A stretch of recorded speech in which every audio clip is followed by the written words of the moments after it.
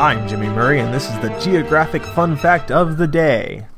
Today's topic is Kyulakangri.